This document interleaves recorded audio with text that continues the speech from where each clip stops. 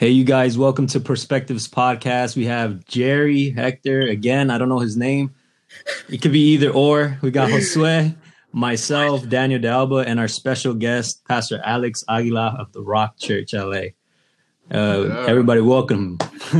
Welcome. Hey, what's up, guys? Hey, everyone. I find it a little awkward because Pastor Alex is my pastor, and he's the only pastor I've ever had. So I don't know. I'm like more nervous than these guys, even though I talk to him like every day. But yeah, like we wanted to do this podcast and we wanted to base it on different things, different subjects that not just a regular, because I don't see my pastor like as a regular pastor because he wasn't like, as far as like, if you know his history, he was involved in many things. So he can go into a lot of stuff. Like he was in missions. He was LADMOP president at one point. A lot of the stuff that we do in LADMOP was like under his like, I don't want to say, how do those presidential reigns? Like, I don't want to say that, but the administration. Yeah, under his administration. So there's a lot to talk about with Pastor Alex. So that's why I suggested, I was like, we can have my pastor on. Like, my pastor he could talk about literally anything. And he's a smart guy. He knows politics. We talked about science for a cool minute last time, like a couple of weeks ago. And I like conversations like that because I'm a scientist. First of all, I think what everybody wants to know, for those listeners who don't know Pastor Alex, and tell us a little bit about yourself. What we need to know, the essentials of getting to know you. Wow. Honestly, there's not really a whole lot. I can tell you that at the end of this month, I'll be married a total of 15 years. Oh. I have two kids. My daughter, Lexi, she'll be 12 in June. My son, Levi, he just turned 7. So we're dealing with a preteen and we're dealing with a little guy who's just bouncing off the walls right now. And, on top of that, I'm actually 39 years old. I may look a little older because of the grays. Those of you listening can't see it right now. But so I try my best to keep my hair on point just so that the grays get kind of hidden with at least something of a good, a hairstyle. So that's just me. I try to keep it simple. I've seen a lot in life because I grew up in church. My mom brought me to church when I was just about 3 months old. So, I've only had 2 pastors in my entire life. So, church life to me is really everything, besides God, obviously, and my family.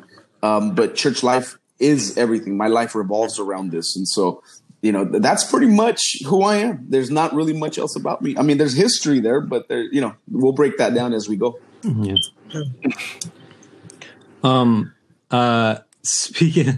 Speaking of your first pastor, I had a question. I interviewed you a while back for my online classes. It was probably like 2 months ago. And one of the questions was, who inspired you the most? And you did mention your first pastor.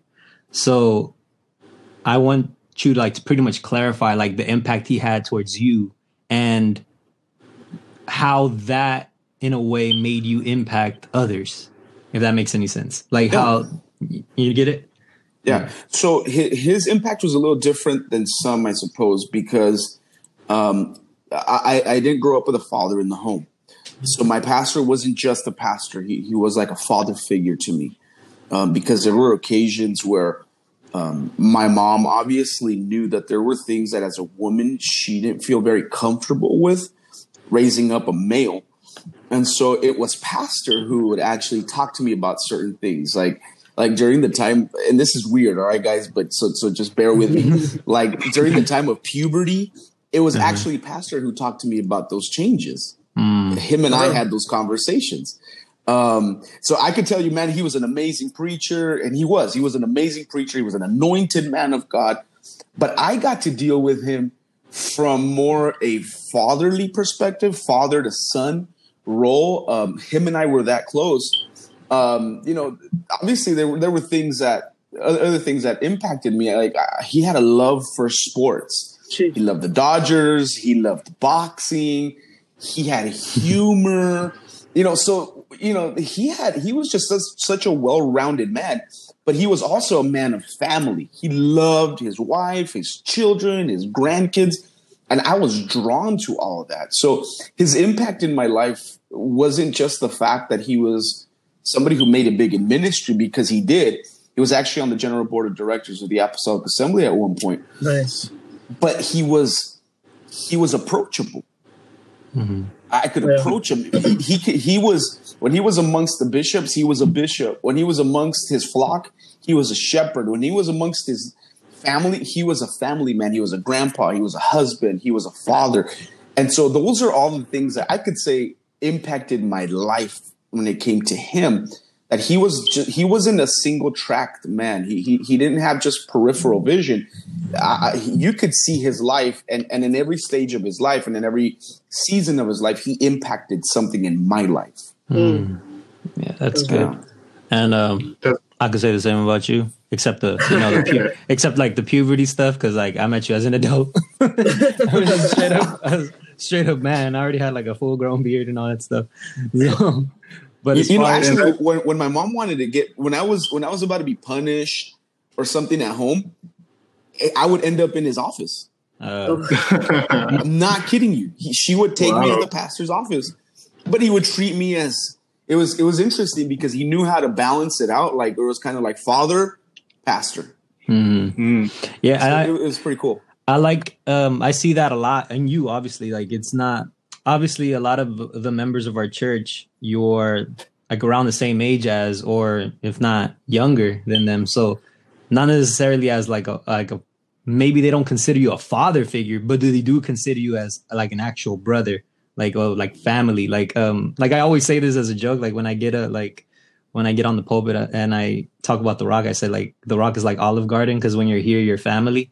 Like I always say that, and I do see that in you, and I do because before I was like a lot more reserved. I am more outgoing now. I'm still reserved, don't get me wrong, but I'm more outgoing now, and it is from like seeing you being able to be approachable, like you said your pastor was, and I was able to approach you, which is weird because I never approached nobody. So like that just gives like an idea of the impact he had in you in that sense, not only in the godly perspective, because I'm pretty sure a lot of your preaching styles, I never heard him preach, but I'm pretty sure like you got like some of his preaching styles and like the way he did things, you want to do it, kind of how like, like a son sees his father, like just like that, like so that's so awesome because like this, what I'm hearing is that Brother Alex's pastor poured onto him,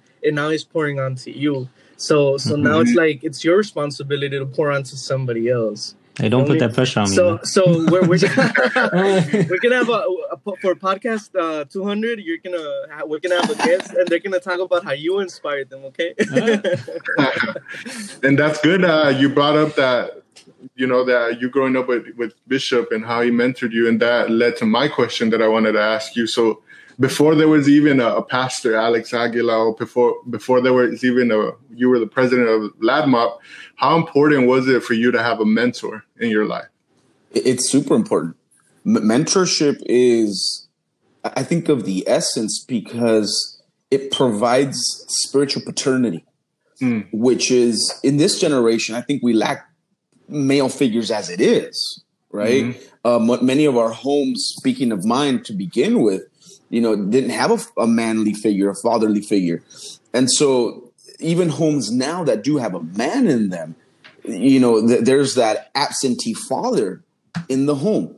And so having a mentor, truly, I can actually, as interesting as this is, yesterday we celebrated Mother's Day.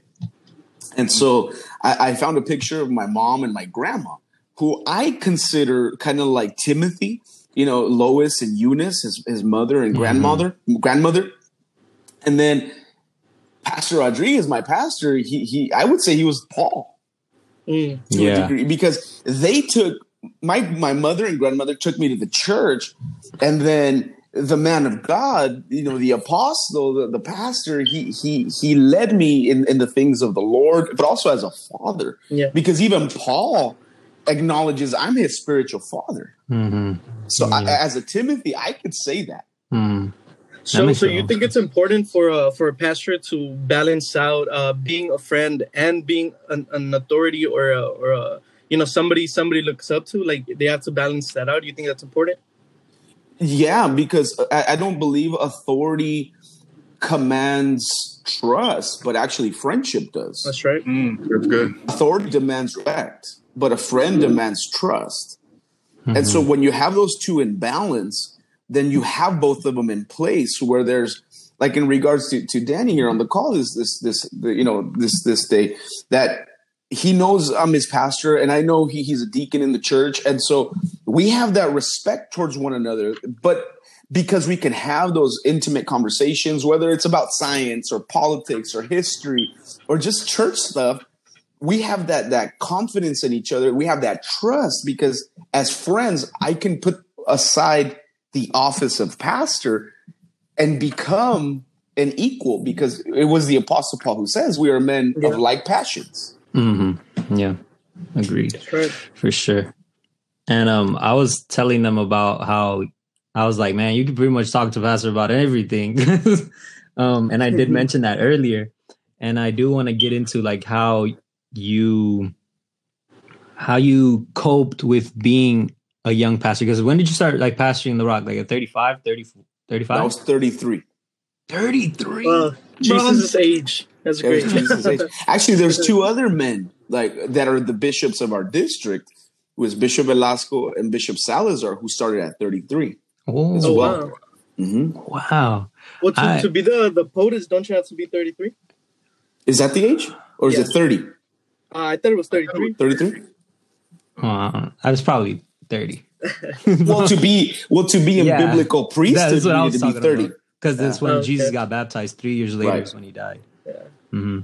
Was there also any point in your life where you knew that God was calling you for a pastorship? It wasn't until my pastor passed away, and I'll share this with you guys. And this is actually pretty intimate, but you know what? It's okay. Hopefully it blesses somebody who's listening. Go for it. My pastor passes away August of 2010.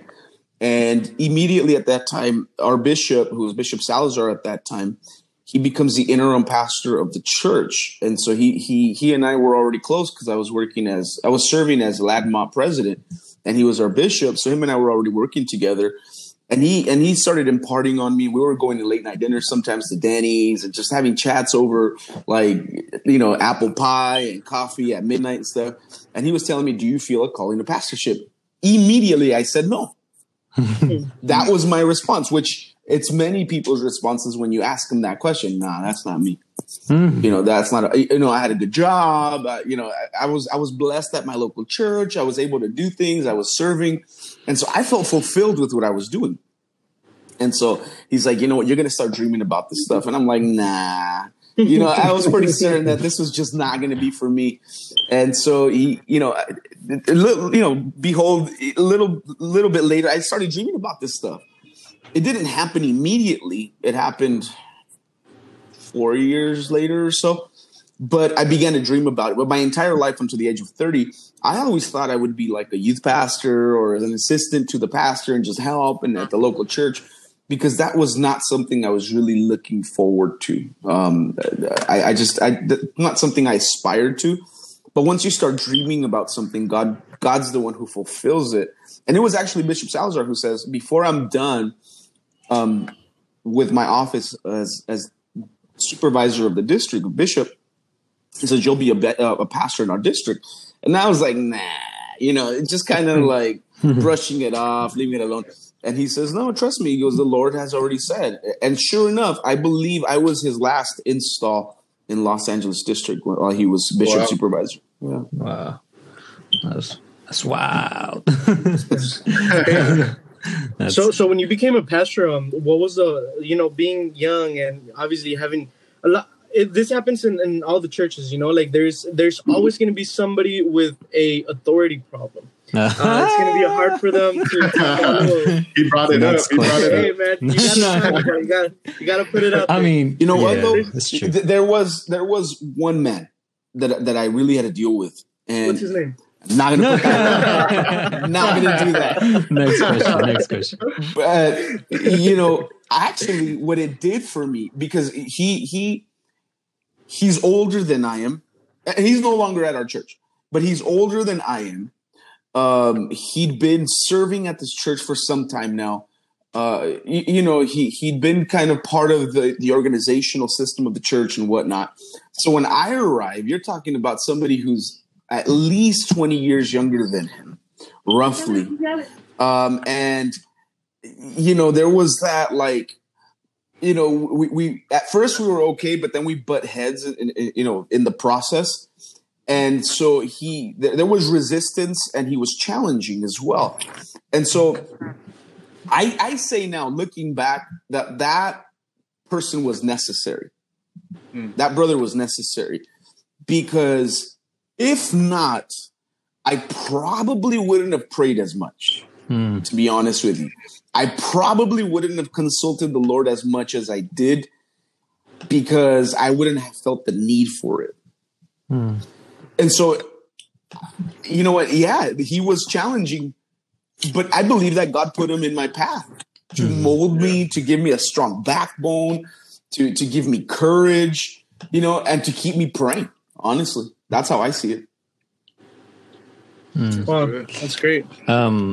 There is that verse, and I don't know I don't want to call this person a heretic, but like the Bible says there must be heresies. So like that which is approved can be made manifest, So like obviously I'm not calling this person a heretic, but no, absolutely. As far as like, there are people that will push you to show and manifest the fact that you are like approved, and you are the man of God, Right. In every stage of our lives, we're going to find that.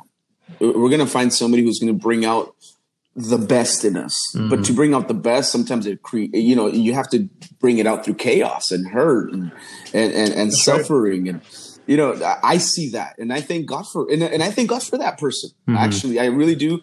Before he departed from our church, him and I had a coming together, and we talked, and we forgave each other. We apologized, and he told me he'd be praying for me, and I told him I'd be praying for him, and we have till this day, because we have kept communication. And so I believe it was God ordained, honestly. Yeah, that's good. That's right. That's good. So have you had about 15 years, you said, of pastoring? I have 6 years now pastoring. Yeah.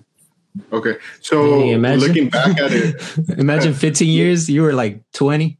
You're like 20 as a pastor. Looking back at it, what do you think for anyone out there who's maybe young as well and feels that calling? I know there's going to be a lot of attributes that make a pastor, but for you, what do you think are like key attributes that you would, advise young people who feel that calling that they should have? First and foremost, if you feel the calling, don't let anybody discourage you from it. Just start off. The Apostle Paul tells Timothy, he who aspires to the office, right? I mean, he's letting him know it's okay. He aspires a good thing. There's nothing wrong with it. But there are process and procedure, right? And so what that means is, if you want to be a pastor, that means you have to be loyal to yours. Just start off. And I say that because, honestly, there were times where I didn't always feel like I agreed with things that my pastor said, the things that my pastor did. Either one of the two pastors, because my last pastor, who's now our bishop supervisor in our district, I was only really under him for about 3 years, but I didn't agree with everything they always did. And so that patience, that trusting in God, and that loyalty, I believe, is what opened the door. And so be loyal, and God will open doors, even if you don't feel like you're in agreement with things others are doing. Because the truth of the matter is, now that I'm a pastor, I look back and see what they did and say, oh man, now I know why they did what they did. And now I know why they said what they said.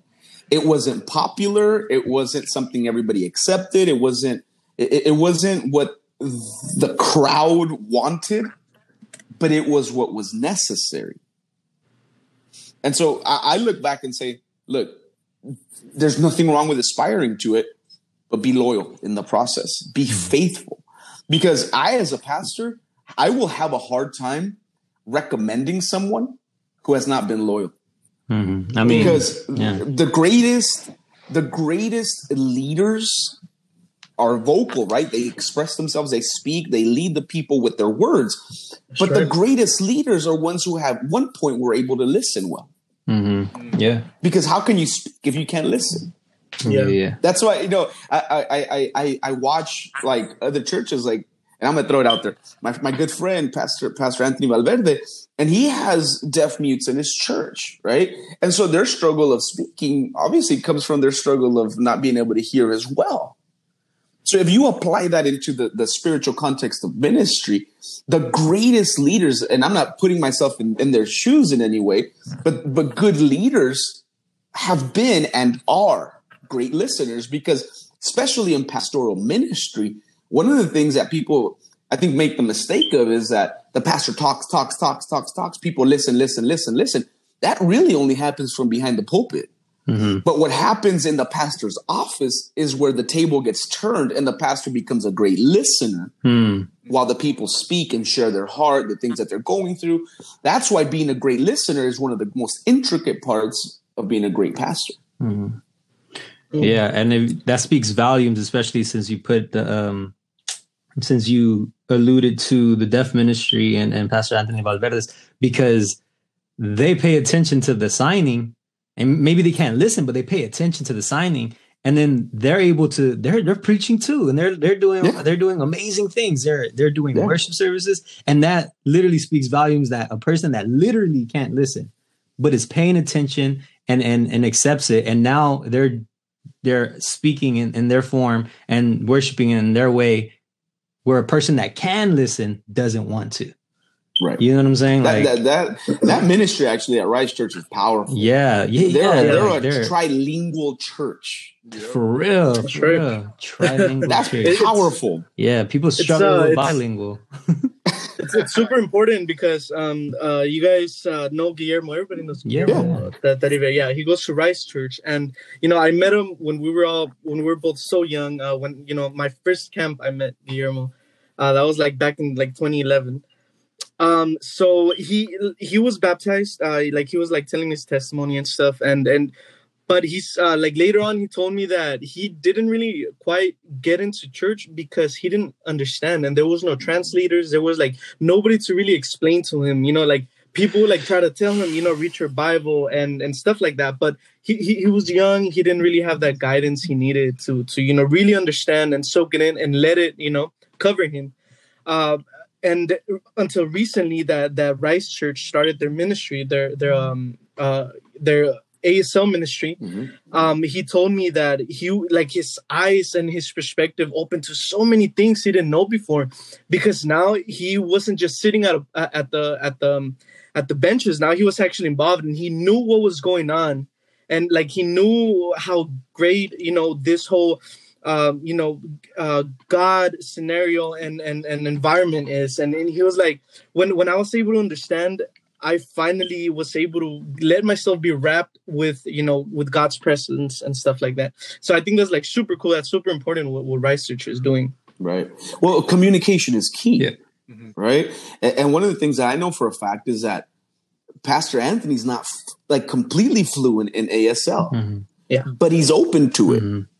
Right. And I believe that in the generation that we're living in, it's being open to new ministries and new things in the church that's going to draw in that harvest. Yeah. I'll be the first one to admit there's stuff I don't know how to do in the church. Mm-hmm. There are things that I'm just like, you know what? I'm kind of clueless, man. I'm a pastor. I'll preach to you guys and I'll pray, I'll do all that stuff. But when it comes to technical ministries and that kind of stuff, that just keep me way, far away from that stuff. I have no idea what these guys are talking about. But guess what? I'm open to it because I see the need for it. Mm-hmm. Shout out to Josh. I understand Well, there's Josh. He's a yourself, beast. Danny, He's a beast. And you have other guys like Joel. Yeah, they're all these beasts. guys are sound and all kinds of stuff. And they talk to me about it, and I just nod my head like, yeah. That's good stuff. I have no idea what you're talking about. It's that confused, But we need this. The church needs it right now, especially right now. Yeah. So you would recommend pastors to surround themselves with a team? Of course. Yeah, I mean Moses did it. Yeah, but it took for his father-in-law to lead him that way. Yeah, that's true. And then that means you got to be a good listener. There you go. I was gonna say that he listened to his father-in-law. He was like, you know what? That's which is rare because nobody really wants to listen to their father. Oh man, I gotta pray on that so I could get a good father-in-law, man. Give me a good father-in-law, Jesus. But going into that, going like as we're speaking about ministries and like new ministries, I know under your administration as the LADMOP or LADMOP president, a lot of the things we're doing today are things that started then, like access service. I remember you telling me about Upper Room. I think Consecration Week as well. I'm not sure. Consecration Week was handed. Oh, okay. Like it actually, that'd been going on for a long time. That is there something that you would advise or that you would want to see now that the young people would get more involved in, or more like a new thing to do? Because to me, I think about that, and you were LADMOP president, 15 years ago, almost? I finished in 2011. Oh, it was 9 years ago. And that's like, we haven't done anything new in 9 years. Like that's crazy. Well, the way I looked, especially like access, right? And this is just me, like the vision I had then. It doesn't necessarily mean it has to be that now. But back then, the vision behind access was that we would provide a platform for young people to have a way of leading worship, of preaching the word. I look back, and some of these guys who have been on the biggest platforms now actually were at Access. You look at like the Toledo brothers, Ivan Trejo. There's a lot of people that back in the day, that's how they started. And then and it wasn't like to say like we put them on this pedestal and do all this stuff. But the truth is that sometimes they're restricted to their local church because.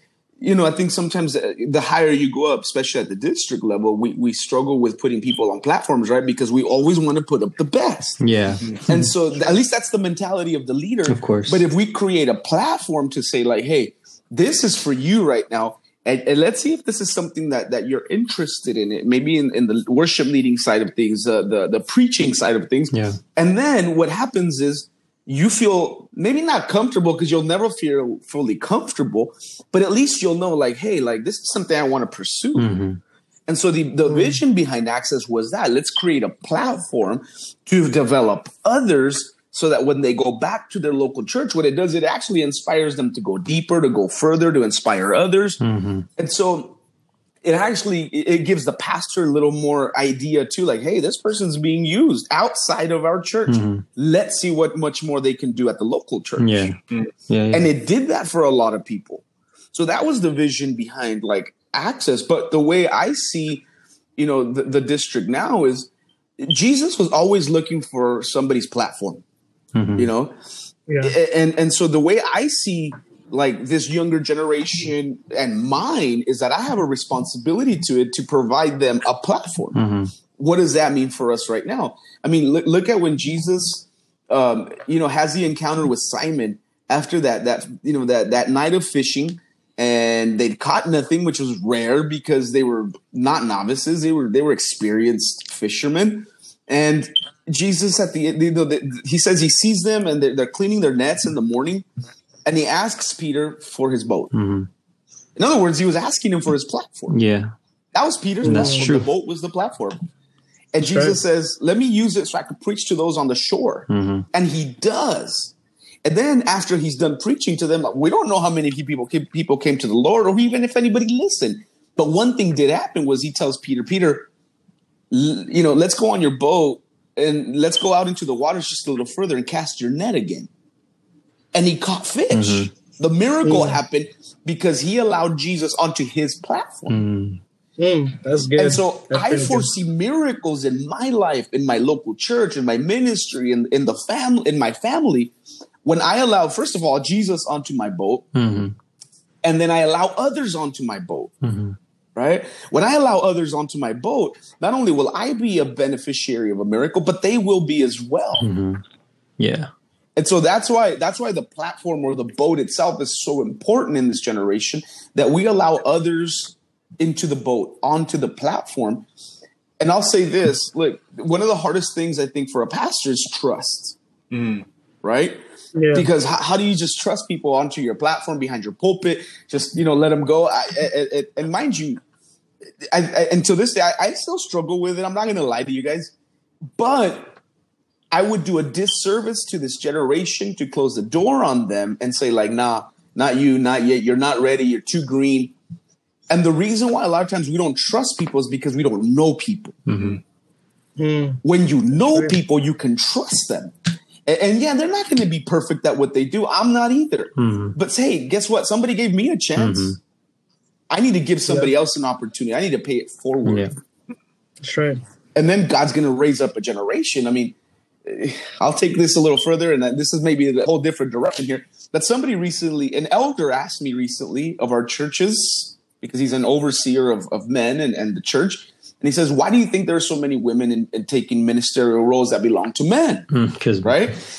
And my answer was like, well, because the men don't want to arise. And that was my ignorance speaking. It was ignorant, my answer, honestly. Yeah. The truth is that as leaders, talking about myself, if I'm not allowing people onto my platform, then guess what? Somebody else is going to find a way on it. And the men, because they're loyal and they're faithful and they're not going to usurp authority, what they're going to do is they're going to wait for the process. But women don't have that niche of waiting. They'll jump the ship and they'll get in it and they'll do what they have to do to get the gospel out by any means. Yeah. But if we do our jobs correctly as leaders and develop men, then guess what's going to happen? Yeah. The men will arise. But it's up to us as leaders to do that. Yeah. God, God is doing what he did in Samaria with Jesus. He chose a woman to get to the man. And that happens. Now, I'm not against women's ministry, sisters. We love you. Yes. Godspeed. But there is order when it comes to ministry. And I think that if we're not careful in the development of the right men, the appropriate men for ministry, then we're going to miss a whole generation of not just potential, but of success and impact. Yeah. Because potential has its limitations, Potential can only become, success if there's a platform provided. Speaking on this generation and what you were saying as well, like, what do you think are some things that maybe as a young man, including me, Jerry and Danny, that maybe we lack, that you would think, I want to see more of this from this generation? You know what? This generation is different than mine. I mean, if I can make that comparison, in my generation, like, ministry is limited. And what I mean by that is you were either a preacher, a worship leader, an usher, a musician, or a Sunday school teacher. You could put those 5 ministries up on the palm of your hand and you'd be done. Nowadays, ministries are a lot more broad. There's ministries of, technicians in the church and just all kinds of stuff, right? And so how do we harness what you guys bring to the table? Let's just look at this ministry that you guys have right now. You guys are looking at it maybe as, hey, this is just a podcast of 3 guys getting together and we have a guest once a week and we talk about stuff. That's cool. But in perspective, this is ministry. In perspective.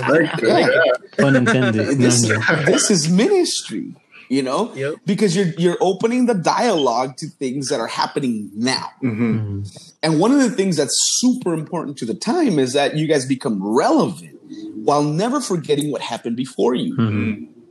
That's what I was saying. And so what can you guys do better during this time? Well, one of the things that you guys could do better during this time is to not cower. Jerry. Okay. Be bold, but be reverent. Yeah. Because you can be both all at the same time. You know, you can be that. You can be a minister. You can be used of God and still be very reverent to your elders. And that's one thing I've always kept really close to my heart, because I grew up during a time where authority was everything, right? We would respect our authority. We would love our authority. We would support our authority. We'd give our lives for those people who were above us, right? And so that's one of the things that you guys are doing something very bold right now. You know, taking this ministry on a perspectives and bringing things to the table that matter, because that's what you guys are really doing. You guys are bringing things to the table that matter to this generation, to the young people, but be bold and be reverent while you do it. Now, if you want like real ministry, you need to get close to your pastor. You just cannot feel like you're going to be truly successful without being close to him. It's just not really going to happen, at least not anytime soon. Unless you have like an evident gift, and I don't even want to get into that too far. That's just a whole podcast. Because a lot of times we're drawn to people's gifts, right? Yeah. Like, hey, like, man, that person has a gift of healing. Man, we're going to put him on our stage and we're going to let him just rip and minister to us because he has an evident gift. But there are gifts that aren't evident. They are developed. Yeah. And for those, you got to be close to the man of God, because you'll never develop them without his covering over your life. Yeah, definitely. Definitely. That's good. So, Pastor Alex, you were also a missionary, weren't you? He's been to missions. I've done missions. You've done missions. Oh, okay. That's awesome. What are some of the things would you recommend, you know, like the young people to go ahead and try to sign up for as many missionary trips as they can? Not now, obviously, because, you know, because of the COVID, but, you know, in the future. Can you speak a little on that? Yeah. You know, I would say be intentional with anything that has to do missions, right? You know, if you want to go to all of them, go to all. You know, but one thing that happens when you go to missions is that you do leave your heart where you go, right? And I have a kind of a hard time with, like, at least for me, like if I go to one place, that's where my heart's going to be. And so if I go to too many different places, like if I go to Africa, if I go to Thailand, you know, if I go to somewhere in Asia or, you know, the Caribbean, whatever it is, I'm going to leave a piece of myself somewhere, but it's not enough. And so the only like trip I've made in my investment when it comes to missions has been to El Caribe. I've been to the Dominican Republic and I've been to Haiti. And so the reason why I've been intentional, and this is just me, I wouldn't put others down who go to other places. That's their prerogative. That's great that they can and do it. But for me, I just always felt like, hey, if I'm going to invest in something, I want to invest wholeheartedly. And so I don't want to like just leave little pieces of myself everywhere. If I'm going to go, I'm going to give as much as I can to that one thing, that one place, that one ministry, that one church, that one mission. And so, you know, thank the Lord, like even right now, I'm part of the Caribe committee, actually, under Bishop John Mark Almaraz, who he oversees, I believe, if I'm not mistaken, over 16 countries. Wow. And he's looking to open more, actually, that are under the banner of the Apostolic Assembly. If I'm not mistaken, it's like 5 of them, 5 or 6 possibly. But I know he's trying to open up others like Jamaica, just other countries where the gospel can be preached. But my heart is there. And I know people that have been to Africa and they just love that mission, and others that have been to Thailand and they love that mission. But for me, it's just been in Caribbean. My heart is there. Actually, last year I had the opportunity to go back, and it wasn't a mission trip. I was able to go back to preach the Dominican Republic's National Youth Camp. But because I have a relationship there now, I have a commitment to them now. My heart is there. My prayer goes to them too. Not that it doesn't go anywhere else, but like I said, because I'm invested there now, my prayer is also for them. Sure. So I do recommend missions. I recommend them. I highly recommend them. They are life-changing. They're impacting. You think you're going to go help somebody and minister to somebody, and the one that ends up being blessed and ministered to is you. It's usually how it happens. Yeah. Is there something in particular you remember from like any mission trip that really impacted your life or changed your perspective on like an old opinion or something like that? Something that kind of like was relevant in your life that, you know, changed you or taught you something or made you see things from a different spectrum? Well, you know, when you go to missions, you're talking about third world countries, right? For the most part. Haiti is a third world country. The Dominican Republic is not. But one of the things that I think the COVID is readjusting this in the church is taking things for granted. One of the things that really impacted my life, and it was our first missions trip, and you're looking at maybe 4 years ago, possibly to the DR, was I remember we were at the church and we were going to host a revival, a crusade there at one of the churches. And there was this mom, and she had 4 little ones, and she was on her motorcycle coming up to church. She had a baby across her front, like a baby, like in one of those little pouch things. She had one sitting on the back seat, one sitting on the handlebars, and the other one, I don't even know how. They were like standing on something in the back. It's just weird, right? But I was watching their commitment to making it to the house of God. And I look back and say, like, man, what commitment and the things we take for granted back home. Like, we'll miss church for, like, nonsense. Yeah. And you see these people's hunger, their desire, their passion for the Lord.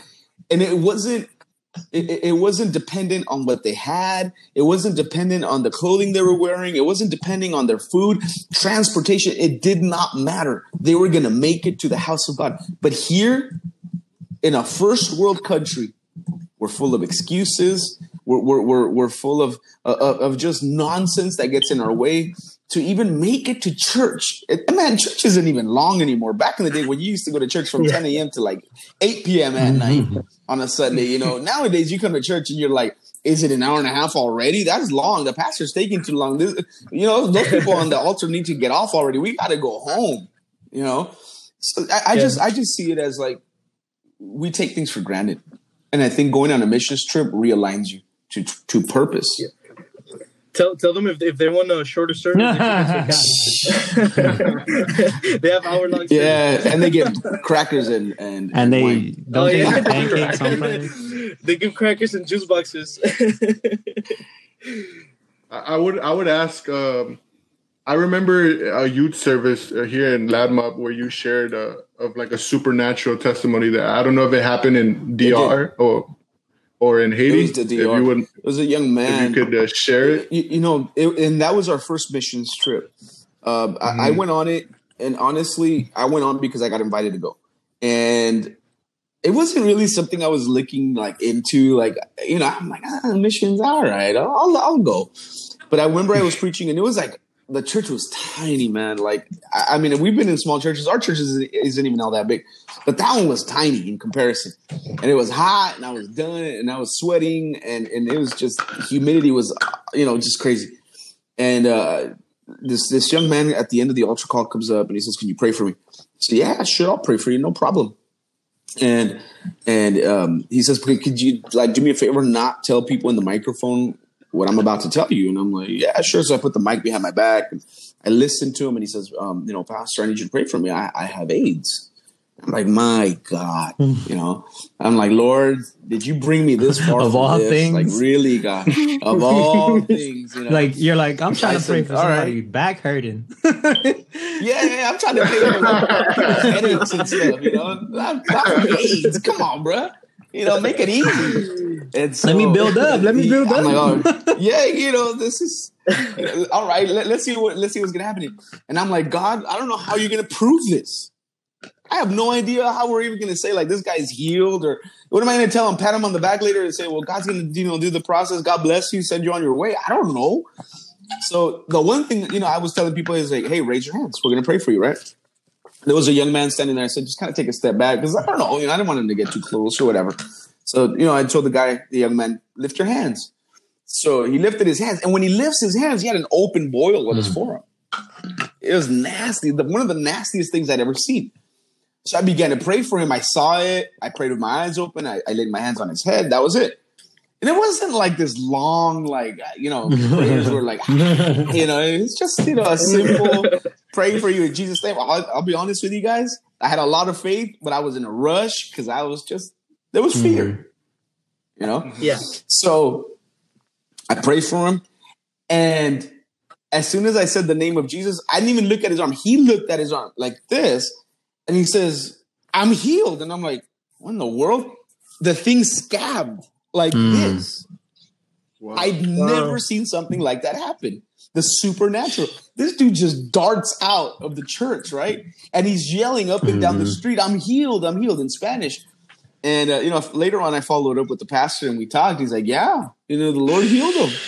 So that's one of the craziest things I'd ever seen or experienced. Man. And so, that's probably one of the that's things. insane, because, AIDS attacks a person's immune system, T cells, not allowing them to heal anything. So like anything can hurt you. So that's why he had his wound open, and the fact that you were like, how are we going to prove this? And then God was like, I'll let you know. I got you. I want to make sure he has an open womb. So you will see it and you'll know that by my stripes, those wounds are here. Oh, right. That's exactly right. Man. Yeah. I walked away from that service. I mean, mind you, I probably lost like 10 pounds from sweating that day, which was pretty cool. I mean, I made it up after because we ate like bomb right after that. But, it was something that I'll carry for the rest of my life. But I never want that to be the only one that leaves me in awe. I mean, I feel like that's great. That happens just to increase your own faith. So like everything else would just come like not easier. Well, yeah, I would say easier because your faith grew. Therefore, if you have faith, all things are possible, and something as difficult as that, as someone would think that's difficult, because obviously to God, there's nothing impossible. And we know that, people could get healed from anything, no matter what it is. But for us to see that happen, it just increases our faith, and allowing us to pray for those small things like a headache. Like, a headache? Come on, Doug. Man. I saw somebody get healed of AIDS. Come on. Bye. Get that headache out of here. Headache's nothing. Come on, bring it on. I was like, same thing. I mean, not the same thing. Like, I didn't pray for nobody that had AIDS, but, I prayed for my niece's elbow, which was detached and was going to be drilled back in. And then it miraculously just went back into place. I prayed and I got my nephew to pray with me. And, that increased my faith because they went to the hospital and they were like, we don't know what happened. The bone is right back in this place. And that increased my faith. And the same thing, like now I can feel like, come on, headache dog, man. In Jesus' name. Or like, demons? Gotta get out of here with that demon. Like for headaches, I'm like, I'm not even gonna pray for you anymore. Pop some Tylenol in Jesus' name, you'll be all right. He's like, come on, man. Come back to me with something crazy. Oh man, that's crazy. I would like to ask a question, and maybe we could end it off like that. And it's kind of similar to what I asked James, because I know you, for example, you like pointing out to the youth as well. I always see you like at NYAs, conventions, or camps, always preaching to the youth. And this could be, a long response if you want to, but if this was your last time speaking, what would you tell this generation? Don't give up. Yeah, don't give up. Times are troublesome, and it's easy to say, like, especially like in ministry for the young people. And that's why I'm pretty adamant about our young people making it into ministry and getting involved, because as times develop, a lot of times we're seeing our young people depart, right? And what I mean by departing, I'm talking about they're not leaving the faith, but they're leaving our apostolic churches. They're going to non-denominational churches. They're going to other movements and whatnot. And I'm not going to bash any of those things. That's not my intention here. But if we as a body, from my perspective, and if there's any pastor listening, whether you're older or younger than I am, I pray that they would take this heart on as a pastor, that we would give our young people that opportunity so that they never feel the need to have to give up and go somewhere else, because there's so much work to still be done in such little time that we have left. The coming of the Lord is near. I mean, the signs are there. I'm not even saying that the COVID's the sign, but I am saying that the signs are there. There are things that are happening biblically. There are things that are happening in politics, but also the increase of science is happening. And right now, the reach of the gospel by way of technology, God can't fully come, and rapture his church until the gospel is preached to the four ends of the earth, right? That's happening now. And so to all young men and young ladies, I would say, don't give up. You keep pressing on. You keep pushing forward. There are some of us in the gap, standing in the gap for you so that you won't give up. Just keep pressing, keep trusting God, and know that there are people ahead of you pulling you up so that you can pull others up as well. My heart has always been with the MOP. I think I'll be if the Lord should delay in his coming, which I don't think he will, my heart will always be with the MOP. The Lad Mob are my heart. I've been there. I've seen it. I've seen people come and go. And so I will always advocate. I will always fight. I will always stand for the young people, especially the young people of our district, because my heart is here. This is my home. So, if there's a group of people within the body of Christ that I will always fight for, is the young people.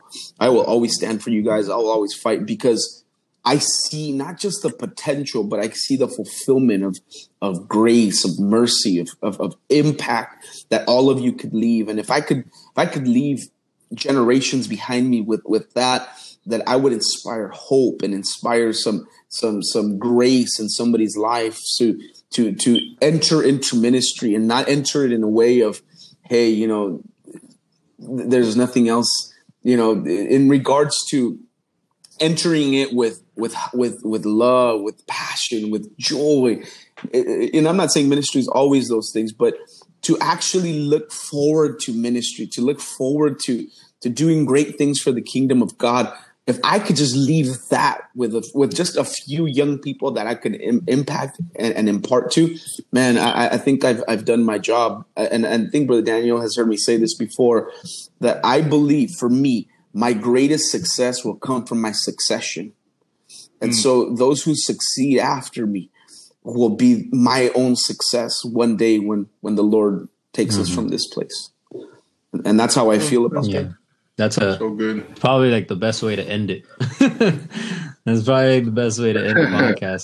That's a good. That was great. That's a good send off, and obviously, it rings true, especially for myself, because everything you just said pretty much ties into me. Because like when you first became the pastor at the Rock, like my sisters, they were like, "Oh, you gotta," because I wasn't going to church like that. I was like, I would go to church, but I was just like, I'm gonna be outside, and I'll just be outside.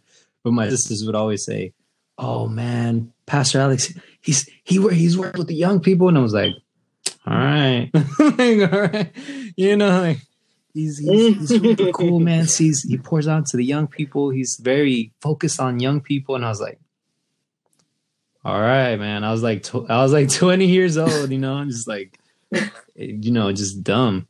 And I think, like, as soon as I would like meet you, and then even my friends that meet you, like my friend Brian, shout out to him. He was born Catholic, and he comes like rarely, but when he does come, he does feel like a part of the church, and he says like, "Man, your pastor's so cool." He's like, "Man, like I can actually talk to him." And and it even though we fight about sports, but we're good. He always says that. He's like, "I don't agree with this, his sports talk, but it's all good."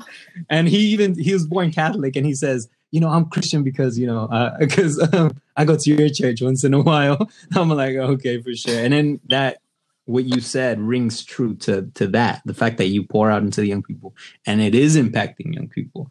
And, you know, like, I'm glad to be a part of that succession, you know, and that legacy, because never would I thought 6 years ago that I would even be baptized, or let alone be a deacon, you know.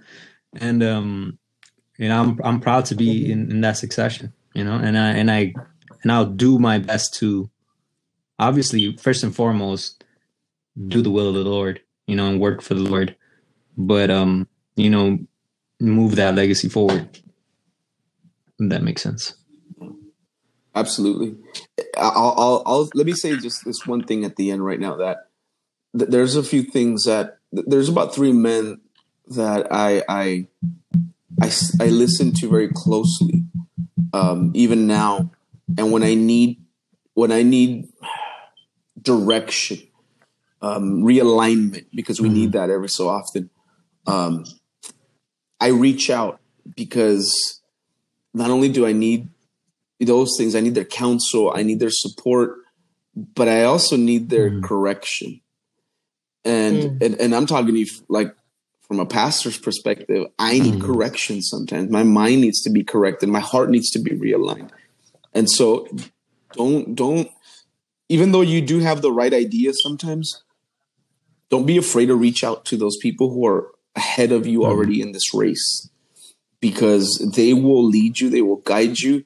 Maybe it's not, you won't do everything they tell you to do, but you need them. You need their, and you guys are doing something really cool here. I mean, just the title of your podcast, right? You need their perspective. And so I have this one pastor in our district, which I won't mention, but you know, he's called me out on a few things, and he's picked up the phone, not a text message, a phone call. And he's told me, he doesn't talk to me as pastor in that moment. He says, Alex, this, and that. And he goes, I'm just letting you know what you did is not right, or I'm reeling you back in. And I thank God for those people.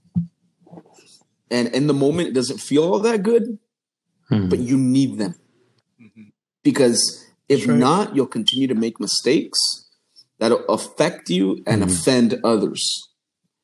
And the Bible tells us, right, don't do things that would cause your neighbor to sin. And sometimes we do that because we don't heed to the word of those who are ahead of us, who are trying to guide us and lead us. So I leave you guys with that. Just don't give up.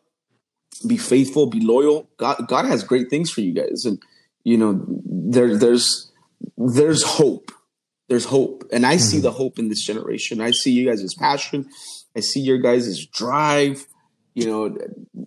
This generation is going to make it the way I see it. I'm hopeful, and I'm grateful to God for you guys, and don't give up. Keep pushing on. Man, that's a good way to end it. I said that like 5 minutes ago. I started talking, but this time for real, this is the good way to end it. But as preachers, we can't stop. I always say 5 more minutes, and that took like 25 minutes. Man, I remember one of the first times that I preached, my pastor had to cut me off, and like afterwards, he said it in Spanish. He was like, "Que Dios bendiga a nuestro hermano el larguero." Oh, you must All right. Well, we want to thank Alex for accepting to join. This was awesome, and I know this is going to bless people who listen. Shout out to thanks, Pastor Alex. Follow him on Instagram. Shout out to the Rock Church as well. And we haven't said this, but Rock Church is in Los Angeles. If you're close, there's a church there. If you're close to Inglewood, there's a church there. I go there, New Beginnings. And then Jerry goes to East Los Angeles, I believe, or like deep El Sereno. So you guys have a home right there. Around the Northeast LA area. So I think all right. that's how we're going to end it. Peace. All right. Take care. All right, guys. Thank you for tuning in. If you made it this far, comment and right, for a shout out. All right, guys. God bless. All right, guys.